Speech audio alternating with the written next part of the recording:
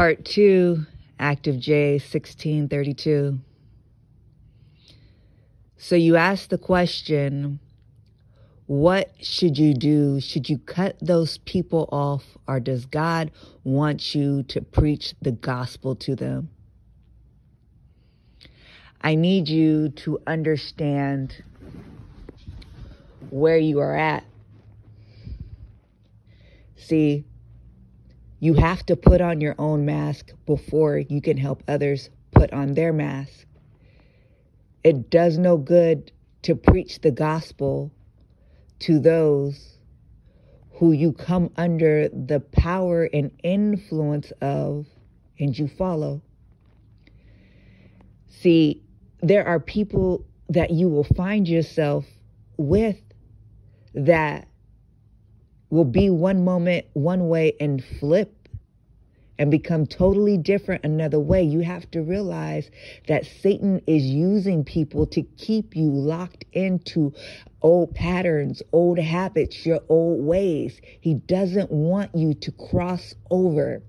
He doesn't want you to come out of old cycles and old sin patterns. He wants you to remain exactly where you are and even take you further down. Yeah, see, this gospel, the Lord has revealed to you. The Lord desires you to live it. And what Satan wants to do is he would love nothing more for you to go out and speak the name of God and the power of the cross and what it does, and then have those same people that you speak to overpower you and bring you down. See, sometimes it takes a period of isolation.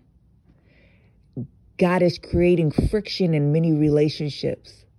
God is burning the desire for them off of you. God is showing you that you're not in the same space as them as you once were. He is letting you know you've outgrown them. You've moved beyond them. You have to let them go. See, if people are desiring to stay in a place and God is trying to pull you up, pull you higher, it's time to ascend. If you continue to keep certain people around you who do not want to grow, who do not want to change, not necessarily in the same way as you, but just period, you will constantly have to step off of the position God has put you in to come down to visit them.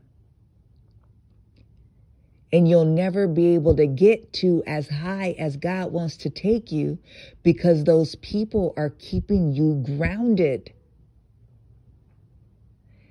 See, those people are compromised. They have unclean or impure, as the Bible says, spirits. Yeah, see, you have to be able to let certain people go that are close to you. And I'm not saying you have to leave them all together. Some people you can't. But some people you got to create enough distance from them so you can breathe. So that you can have enough space to give to God, to allow God to shift you, to change you, to transition you out of what you've always known into who you will become. You have to give God room for that. See, you have to make up your mind that, yes, I will put God's kingdom first and his righteousness above all, and then allow him to add things to me. You see, there's a shaking that happens with God. And he's shaking all these things up that don't belong to you, that are not of him, that you picked up. And he's shaking, and he's like, you know what? I'm going to shake your life. I'm going to shake your entire being.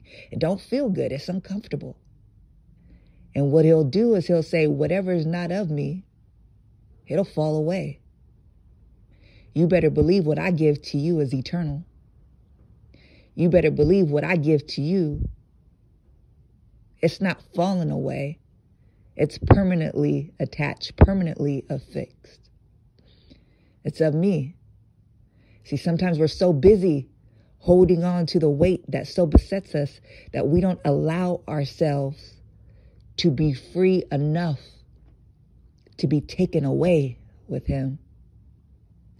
See, the Lord wants us to go away from him, get away from religion, get away from tradition, even get away from sin, get away from sinful people, and go away with just Jesus. Does he want you to preach the gospel to them?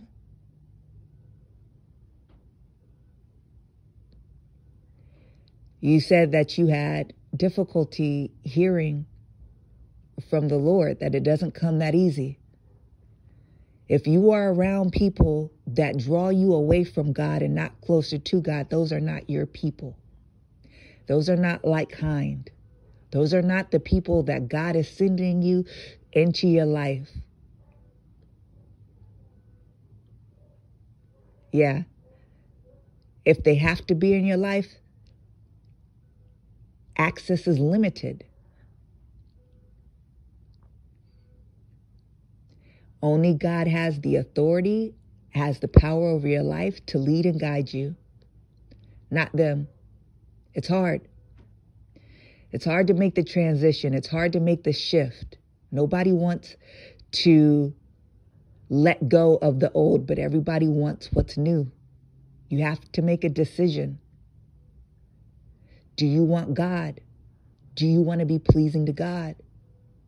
Do you want to become everything God has? God wants you to become. Do you want to have everything that God offers you? You can't do that being the same as you've always been. You have to become more. How do you become more? You need to be able to let go of the weight that so besets you and embrace God. See, sometimes God doesn't speak to us because we won't listen. Our heart's not postured correctly. Why would you talk to somebody who's not listening? Sometimes he just wants you to seek him and to make up your mind that you're going to put him over everything and to seek him continually over time. It was years before God started speaking to me in this way. It blossomed over time in my relationship with him. See, it'll happen with you. Just give it time. Make up your mind to leave behind the old, to leave behind the things that don't serve you. You see, so many of us are holding on to dead things, and God's like, let it go. See, when a mother is carrying a child and that child becomes stillborn, that child dies in her womb, the doctors know they have to get that out within a certain time period, or if it stays too long, the mother will become septic. She'll come infected. They got to get it out. See, for us, we're holding on to these dead things that are poisoning us. We have to let go of the poison. We have to be willing to release it. Release the things that are dead in your life that no longer serve you. Walk away and walk with God.